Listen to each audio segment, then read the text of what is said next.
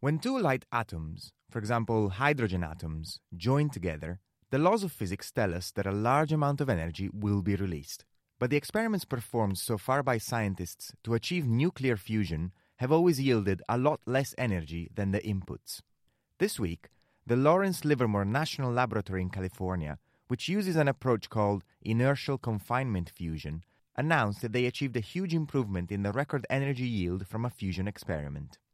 I'm Jacopo Russo, and I asked Debbie Callahan, a lead researcher on the project, to describe what the experiment looks like.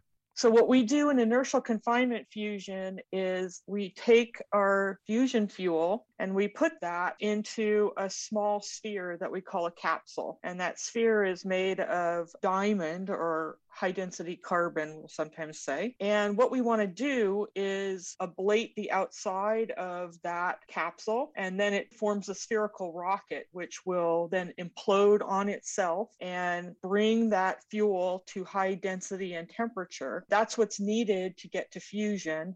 Okay, a spherical rocket that implodes on itself. That sounds very cool already. So how do you ablate? How do you destroy this spherical capsule? So in order to ablate the outside of that capsule, we're going to use a very large laser, the National Ignition Facility laser. The laser facility is the size of 3 American football fields. So you can kind of picture how big that is. Are you serious? It's huge.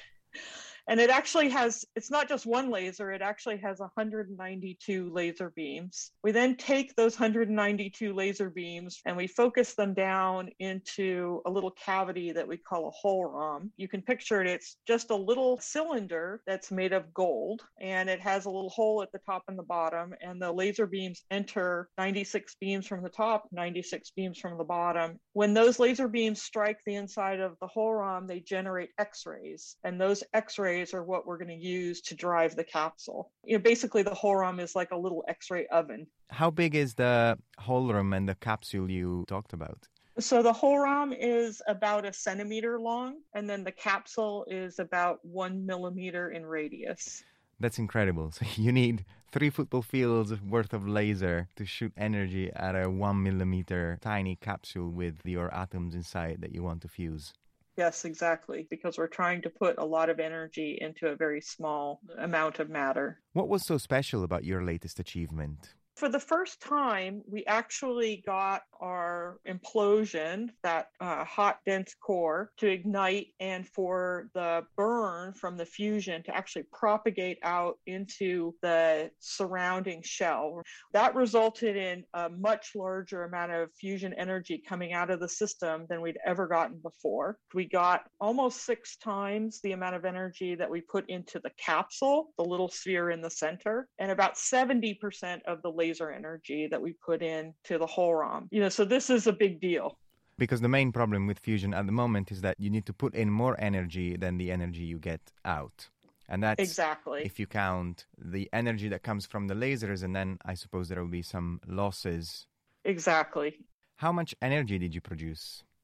We produced 1.35 megajoules of energy. The laser energy we put in was 1.9 megajoules. So that's about 70% of the laser energy. I'm trying to think how much energy that is. You see sometimes at the back of food packages, right? You see joules and kilocalories. Right. Yeah, it's not actually that much energy. I think people make analogies to, candy bars. It's a Snicker of energy. It's something like a Snickers bar. But the important thing is that it's in a very short time. It's easy to split atoms apart. We do that every day in nuclear plants around the world to make energy. Why is it so hard to make atoms join? Well, if you think about it, you have 2 positively charged nuclei. They want to repel each other. They don't want to go together. And so it takes a high pressure, high temperature, high density in order to force that to happen. So that happens in the sun and the stars because they're very large and they have gravity holding them together. So, essentially we're trying to make a little star in our facility. You're trying to make a little star with a laser that is 3 football fields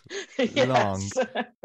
What advances made this achievement possible? What went right this time? The big change for this one was actually we made the capsule a little bit larger, but that's challenging because our laser didn't get any bigger. And so we had to figure out how to compress a larger capsule, but with the same amount of laser energy. Do we have more powerful lasers today? Would that help? Really, what we need is more energy in the laser, and NIF is the most energetic laser, the biggest laser in the world. There are potential ways to make NIF produce more energy. Our team is working on that now. We're, of course, going to try to improve on that design. We've got several experiments planned in the next year or so to try to get a higher yield out of it.